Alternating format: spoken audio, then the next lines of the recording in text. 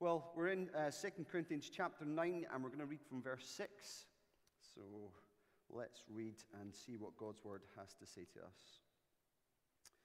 Remember this: whoever sows sparingly will also reap sparingly, and whoever sows generously will also reap generously. Each of you should give what you have decided in your heart to give, not reluctantly or under compulsion, for God loves a cheerful giver. And God is able to bless you abundantly, so that in all things, at all times, having all that you need, you will abound in every good work. As it is written, they have freely scattered their gifts to the poor, their righteousness endures forever. Now he who supplies seed to the sower and bread for food will also supply and increase your store of seed and will enlarge the harvest of your righteousness. You will be enriched in every way so that you can be generous on every occasion, and through us, your generosity will result in thanksgiving to God. This service that you perform is not only supplying the needs of the Lord's people, but is also overflowing in many expressions of thanks to God. Because of the service by which you have proved yourselves, others will praise God for the obedience that accompanies your confession of the gospel of Christ, and for your generosity in sharing with them and with everyone else. And in their prayers for you, their hearts will go out to you because of the surpassing grace God has given you. Thanks be to God for his indescribable gift. Amen. Let's pray. Our Father, we thank you indeed for your word. Thank you for teaching and training and correcting and rebuking us through it. Thank you that it penetrates deep into our hearts. It teaches us things that we should know and helps us know the things that we should do. So we pray you would help us by your Spirit in these very things. We ask it in Jesus' name. Amen. Well, The Lord of the Rings is J.R.R. Tolkien's famous story about an unlikely group of characters working together to destroy a ring that holds a strange and malevolent power. The ring is precious to whoever has it. That's what they call it, my precious. I'm not going to do the creepy Gollum voice, although you want me to. They never want to give it away, though, these people. They absolutely freak out if they lose it, which serves to show in Tolkien's story that the ring is also master of whoever has it. While they're in possession of it, really it is in possession of them. Now, the ring in Tolkien's story illustrates something of the power that money can have on us. Money can easily become everyone's precious, magnetizing those who love it, corrupting those who keep it, devastating those who lose it. And that's really what's happened, I guess, in our nation. A recent sociological study has looked at the impact of increasing wealth, even in the area of charitable giving. Between 1959 and 2019, household income in the UK increased exponentially, but charitable giving didn't. Personal consumption did, very much trending along the same line as our income. But the more people earned, the more people spent on themselves. The more people gained, the less people gave. Now, you'd expect a different story in the church, right? Well, a US study called Pass the Plate traced similar trends, where it basically concluded that giving still feels like loss to people, even in the church. It can show that people are afraid to give because they worry that God won't provide for them, or that people are reluctant to give because in their heart of hearts they just want to spend it on themselves. Worry, greed, two things that very much get in the way of this grace of giving, as the Apostle Paul calls it in 2 Corinthians 8 and 9. Now, I wonder if those two things go through your mind when it comes to the idea of giving, of being generous in whatever sphere, but in Christian giving in particular. Worry. Are we afraid that God won't quite provide for us? Do we think, well, I'm already struggling to make ends meet here. I'm not really sure what I should do. Or do we feel like in our heart of hearts, actually, I quite like the things that money can buy me, the kind of lifestyle that I can afford, and I'm really not that up for letting any of that go? Well, if they do, if any of those descriptions describe us, this passage is a great help to us because it encourages us to see giving for what it truly is. It's a blessing, really. It is a service to share in, even something that does eternal good. Remember the context. Paul is writing to a very specific church in Corinth about a very specific collection for the relief of the poor and picked on churches in Judea, that area around Jerusalem. And Paul writes to these guys because at first, last year, the desire was there to give, but so it seems was there an issue regarding reluctance, my precious. The collection in Paul's mind, therefore, was a bit of a litmus test for their love for God, proof of their repentance for their treatment of him, and proof, really, of their grasp of the gospel. Remember a couple of weeks ago, if you get grace, you give. That's what Paul's checking. But this passage, I think, does the same for us. And very simply, it just lays out three things for us that I want to work through briefly with us. God wants us to see ourselves as sowers. God wants us to see him as a supplier. And God wants us to see giving as a service. Sower, supplier, service. That's the roadmap. So let's look at point one, a sower. God wants us to see ourselves as sowers. That's what we see from verses 6 and 7. Paul takes the readers in Corinth, and us into a field for a lesson on gospel economics. And picture yourself in a field, if you like. It's vast. The weeds have been cleared. The ground's been prepared and furrowed. You stand there with this bag over your shoulder, absolutely heavy with seed. And what do you want from that field that's before you? What does any farmer want from that land? Well, simple, really. You want a harvest. You want produce. You want exponential gain that puts food on your table, money on your pocket, and more seed to sow for the year after. Now, if that is what you want, how do you think you should sow your seed? Well, I guess there's a couple of ways you could do it. I mean, you could be utterly meticulous and start drawing out lines, making little holes, planting one seed at a time as you go, spacing them apart, 1.2 centimeters between every seed, whatever way you want to do it. Or you could just stick that thing called a hand into that bag, that God-made scoop, and broadcast it. That's how they did it in those days. They scooped and they broadcast.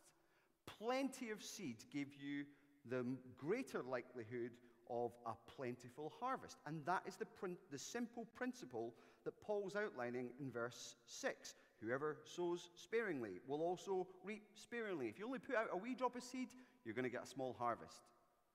But whoever sows generously will also reap generously. Can't even say that word. Generously. I better get that right. I've got to say it quite a few times today. Broadcast it. And what do you get? A great harvest. Now, the same applies in gospel giving. That's what Paul's talking about. He wants the Corinthians and us to think about the harvest that we want to see when it comes to gospel giving and invest accordingly. He's encouraging us to give with a harvest in mind. Now, when it comes to Christian giving, what kind of harvest do you anticipate? What kind of harvest would you love to see? Well, what does Paul want to see? There are two things he mentions in this passage, actually. There is immediate good and eternal good. In this text, the immediate good is the provision of food, of the means to live for these brothers and sisters in the churches in Judea. It was not only that, of course, by feeding them And by blessing them with money so that they can survive, the churches in Corinth and Macedonia and these places around Greece were basically sustaining a gospel witness in Jerusalem and the surrounding areas.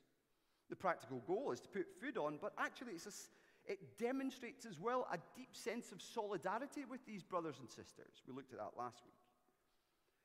But ultimately, this collection would inspire these poor and picked-on believers to testify about Jesus in the midst of their poverty and their persecution. I mean, think about what this is like in what was a very separate and segregated part of the world. Jews and Gentiles, Jews and non-Jews, they mixed, but there was not real support, fellowship, if you like. But imagine someone who's got bread on their table in Jerusalem, or they go out and they say, I'd like to buy 3 loaves of bread, please. And the person knows they've not been in for weeks. Why are you here? What's going on? I received a generous gift from a church in Corinth. Now that sounds meaningless to us, but it would have floored them back then, because the Greeks didn't help in that way. But it's an expression of gospel solidarity, and their sowing, the Corinthian sowing of this generous deed, achieves something that glorifies God. Well, it not only meets this immediate good, it meets an eternal good. This act of giving reaps a harvest, as we look down at verse 9, a harvest of righteousness. A harvest of righteousness. That's an incredible thing. Paul references Psalm 112 that Lindsay read to us earlier on, which is basically a psalm about a believer who delights in God, is blessed by God, and gives evidence of that by blessing everyone around him.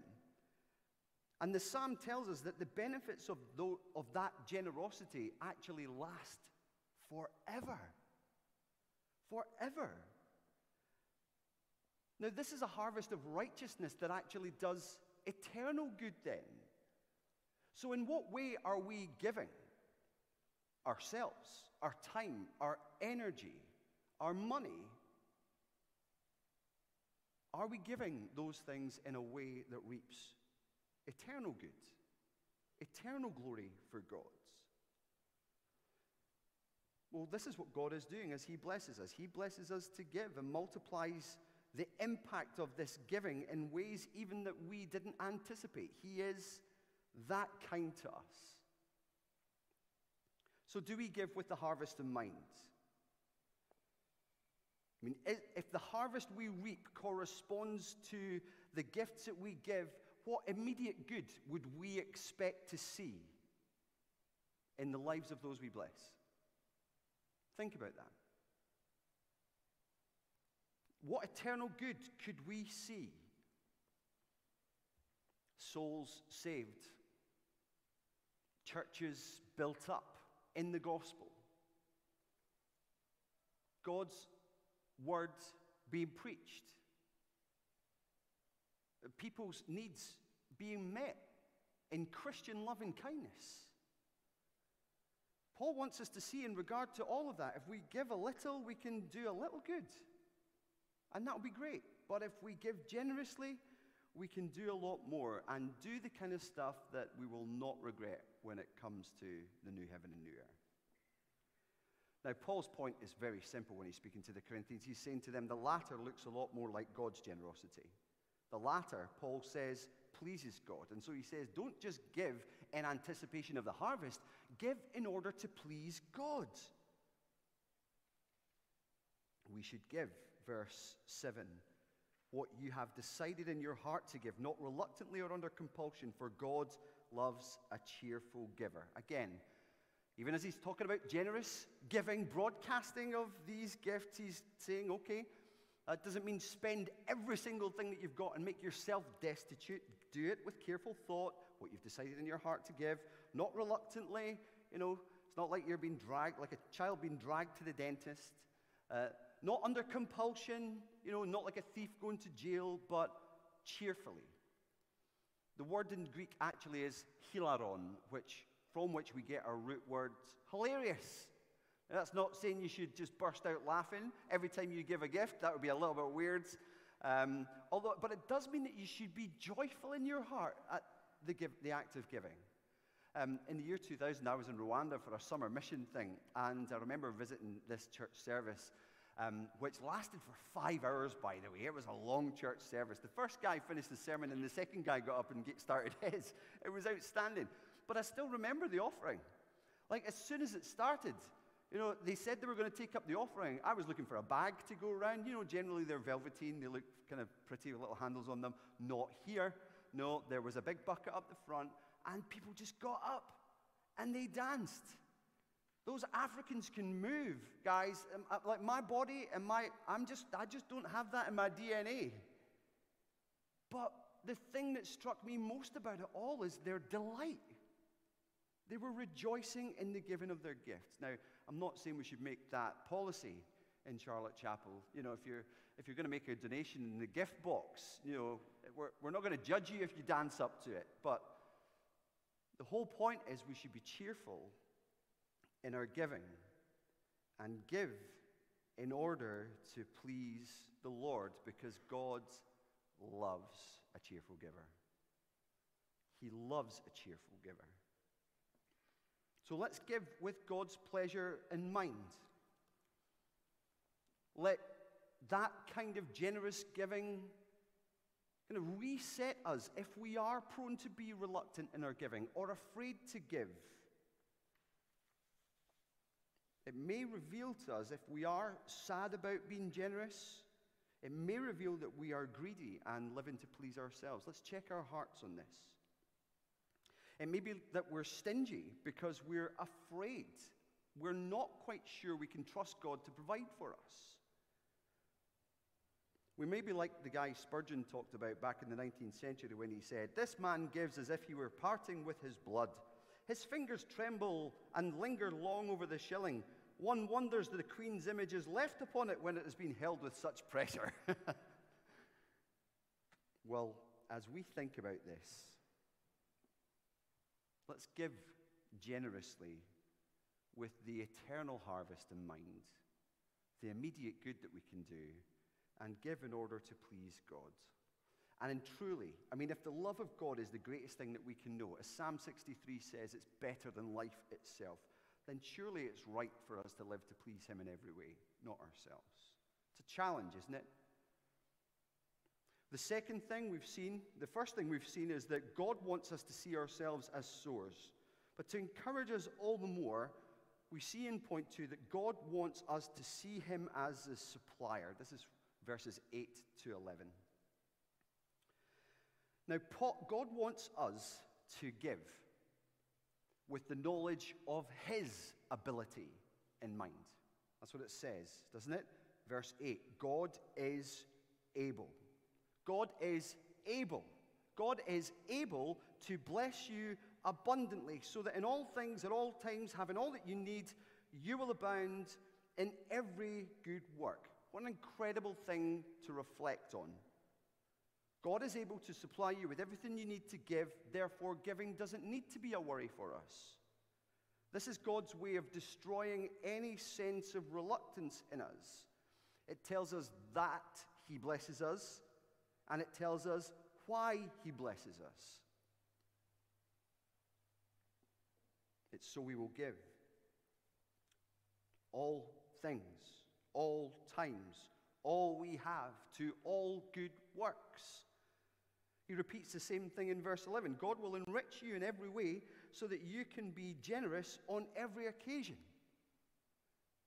The point here that Paul is trying to drive home in terms of the connection with generosity is that God supplies everything you have. What do you have that God has not already given you? God is able to supply what we need in order to be generous, in order to do immediate good, in order to do eternal good that brings Him glory. And when it comes to His supply, there actually is no limit to it. He's sovereign over it all. He can give you what He can give you, and He expects us to be generous out of what He has given us.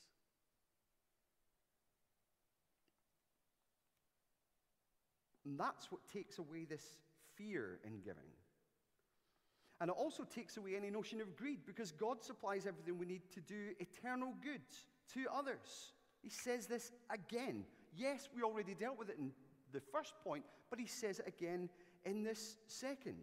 This is God's way of providing for all.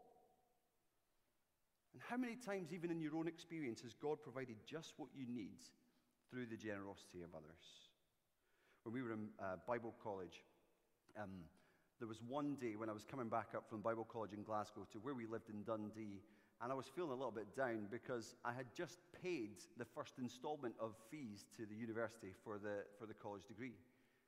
And I was thinking, well, this is going to be tight this month, actually, maybe for the next 3 months or something like that. I had to pay out about £525 that day.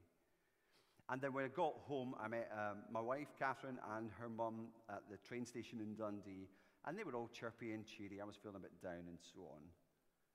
And just halfway through the journey, said, oh, here, have a look at this. Something came through the post for 2 things came through. A tax rebate for £25, which was kind,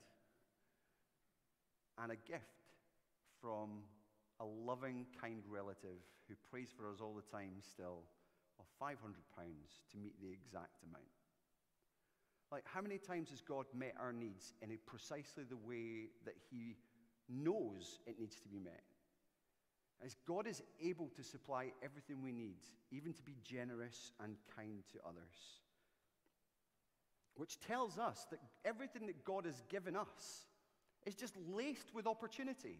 This is the very same principle that Paul spoke about in chapter 1 in regards to our suffering. Like, every ounce of suffering has ministry potential. God can take the comfort that God has given you and channel it to other people so that they might find comfort in God all through the way that you've been comforted. The same goes with these gifts. God has supplied you with everything you need in order to live and given you enough that you can be generous towards others so that, well, they can praise God for your generosity. It's the way it works. It's wonderful. It's wonderful to be employed in God's salvation plan in this way. And that's what Paul does here in verses 10 and 11. He applies this principle to the Corinthians by outlining what God does and why God does it. So what does he do? He supplies and increases what you sow. Well, that's handy because we're giving it away. And he enlarges the harvest of your righteousness. Why? Verse 11, so you can be generous, so he can be praised. It's dead simple. Now, what difference does it make to give, knowing that God supplies us with what we need to be generous? He's already supplied us with the money, time, resources to steward. The question is, what are we doing with what he's given us? The mistake, the thing that shows that money might be too precious to us, is for us to think, well, how much can I keep? But the gospel makes us say, how much can I give? And perhaps one of the practical applications of this passage tonight, and really over the last 3 weeks, is to have a fresh look at our finances. Have a fresh look at our calendars. I mean, are we really doing all that we can with all that God has given us to help more people know about Jesus and believe in him? That's what it's all about.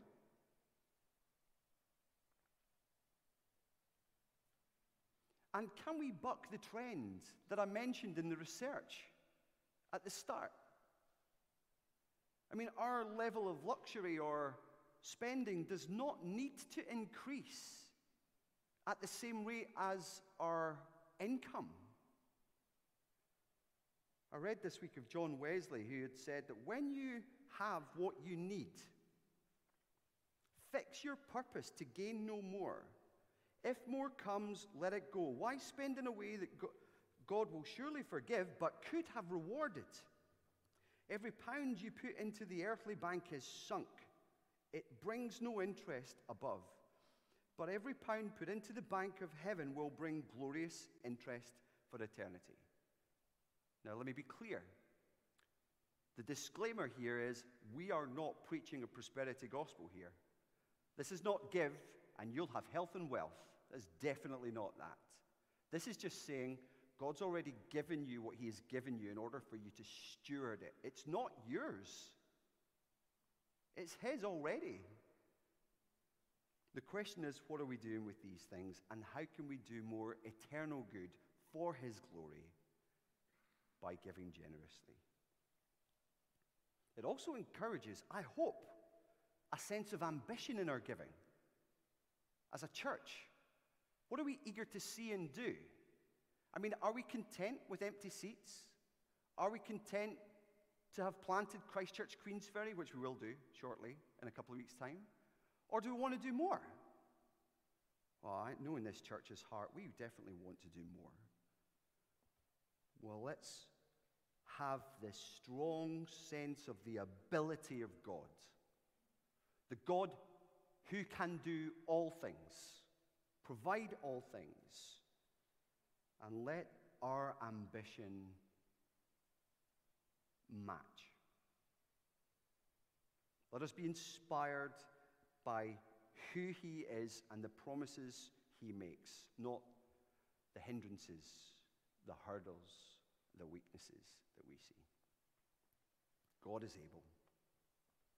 And he wants us to see him as supplier. That was point 2. Point 3, God wants us then to see our giving as service. God wants us to serve and to sow with his glory in mind. And when you look at verses 12 to 14, in this final section here, you've got this generosity of the Corinthians having a triple effect. Verse 12a, provision, practically meeting the needs of the Judean churches. We've talked about that. Food on the table, freedom from worry. 12b, praise. Provision results in many expressions of thanks to God. This is what this section is really all about. Verse 13, where it says that people praise God people will praise God because of the obedience of the Corinthians and their giving. It is proof that they've put their money where their mouth is, you might say. The service that you perform is not only supplying the needs of the Lord people, but it is also overflowing in many expressions of thanks to God, which is mentioned also in verse 11, thanksgiving to God. It's kind of God to give us some indicators that should serve us in our assurance, to be confident in our faith, confident as we encourage one another in that faith too. And generosity is one of these things. We looked at this last week. Generosity can prove your faith in Christ to others. It can show that money isn't your God, but God is. And generosity, without question, in all things, not just money I'm saying, in all things will accompany someone's confession of the gospel. Because if you get who Christ is, then you give yourself. You no longer live for yourself, but for him who died for you.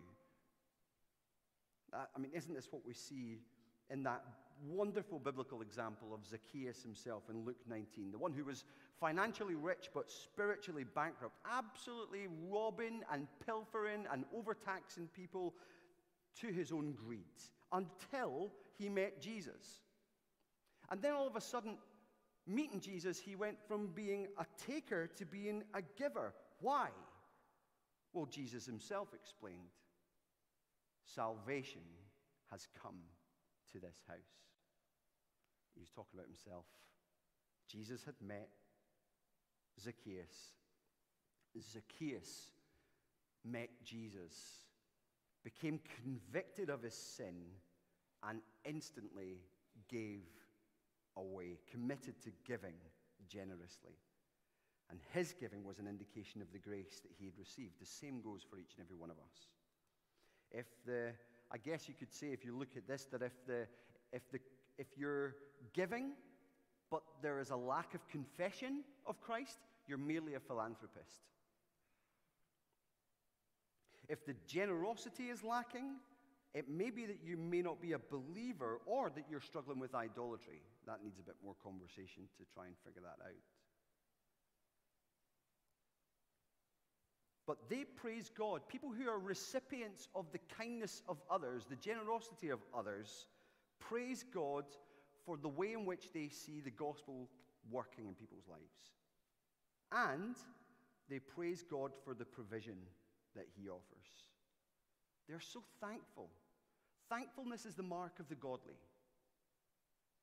Nobody likes ingratitudes, but the godly who realize that every good and perfect gift is from above, coming down from the Father of the heavenly lights, who doesn't change like shifting shadows, so that means he's always able, they'll praise him, they'll thank him, and they'll be glad for your generosity.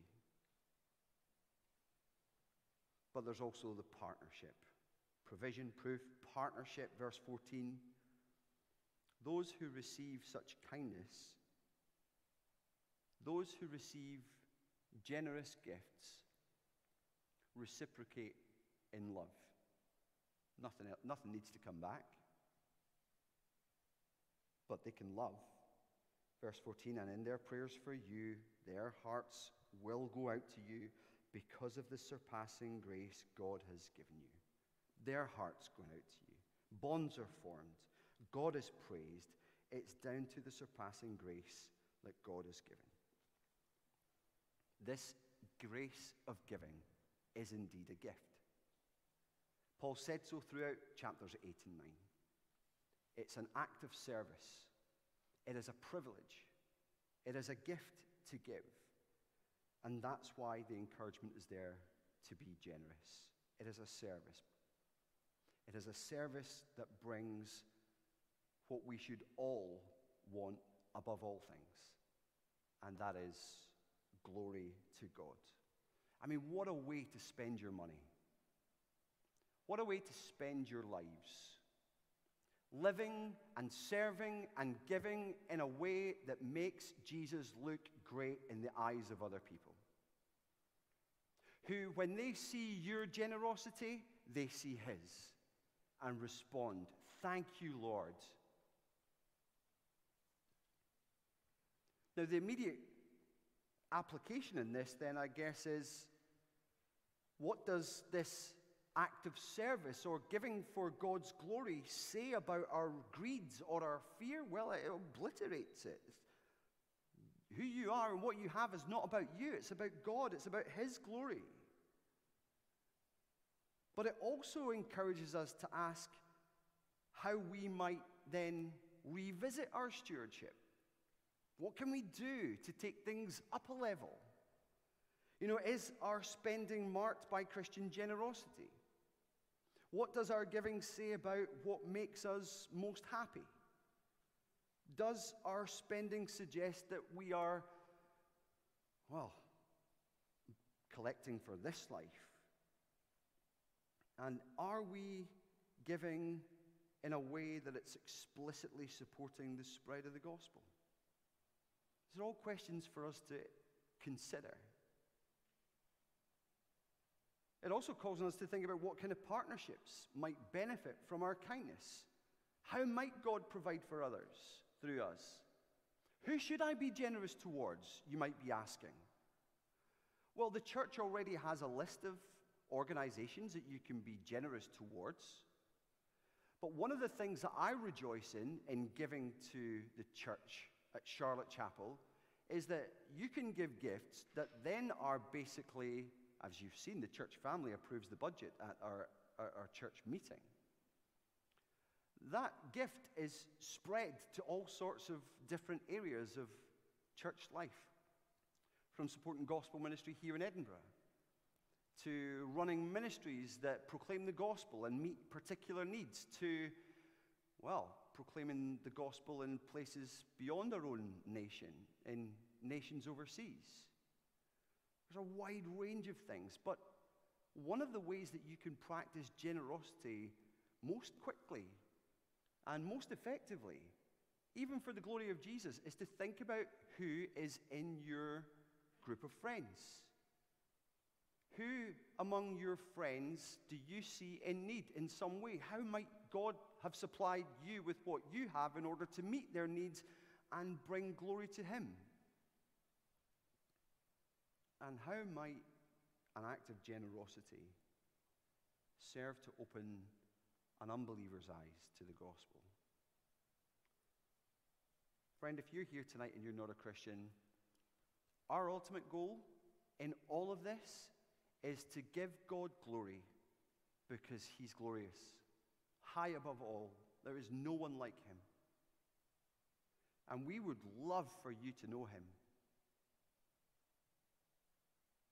And we give, we serve, we do what we do in order to help one another be better at reaching you, to encourage you to see God for who he is in the true light of what his word says, so that you can see how much he loves, so that you can see how much he's given for you, so that you yourself might see that you can count everything else as rubbish and as loss, to take hold of the faith that this grace, this gift of salvation that he holds out to you, and say, it's worth it. There's no one better, nothing better. That's what the Apostle Paul encourages us all to see. At the end, in verse 15, thanks be to God for his indescribable gift. Now, what is this indescribable gift? Well, some would say it's just the gift of giving. To use what he's provided to meet practical and spiritual needs in a way that brings us joy and brings him glory. Thank him for the grace of giving. Well, there's a wee problem with that, because he's called this gift indescribable, and yet he's just described giving in 2 chapters. No, the indescribable gift is the Lord Jesus Christ himself. He is the indescribably generous gift of heaven, given for our salvation, as John 3:16 says, for God so loved the world that he gave his one and only Son, that whoever believes in him shall not perish but have eternal life. And here's why. God did not send his Son into the world to condemn the world, but to save the world through him. That's why Paul is thankful.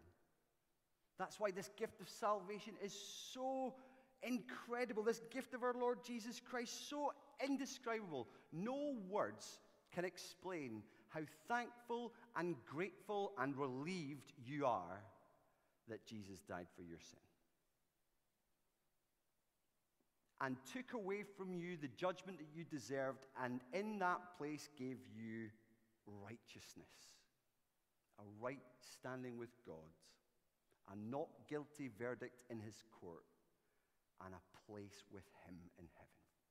It's indescribable. I didn't deserve it. None of us do. It is a grace that he has given, a grace he wants us to respond to by living not for ourselves, but for him. Let every aspect of our life show proof of that, and may we rejoice at the eternal good that's done because of that. Let's pray. Our Father, we do thank you indeed for your Son and our Savior, the Lord Jesus Christ. It was love that caused you to send him into this world to be our Savior and to give his life for us. What a generous gift he was to us. And we praise you for this provision of the righteousness that we now know, the blessings that we now have, all undeserved but also gratefully received, all welling up in praise and prayer to you, our glorious God and King. Lord, may we learn the lessons of this text, that we might multiply these same thanksgivings and praises and hallelujahs in the mouths of many, many more whose hearts have received your gift. And this we pray in Jesus' name. Amen. Were the whole realm of nature mine, that were an offering far too small. Love so amazing, so divine, demands my soul, my life, my all. Let's stand.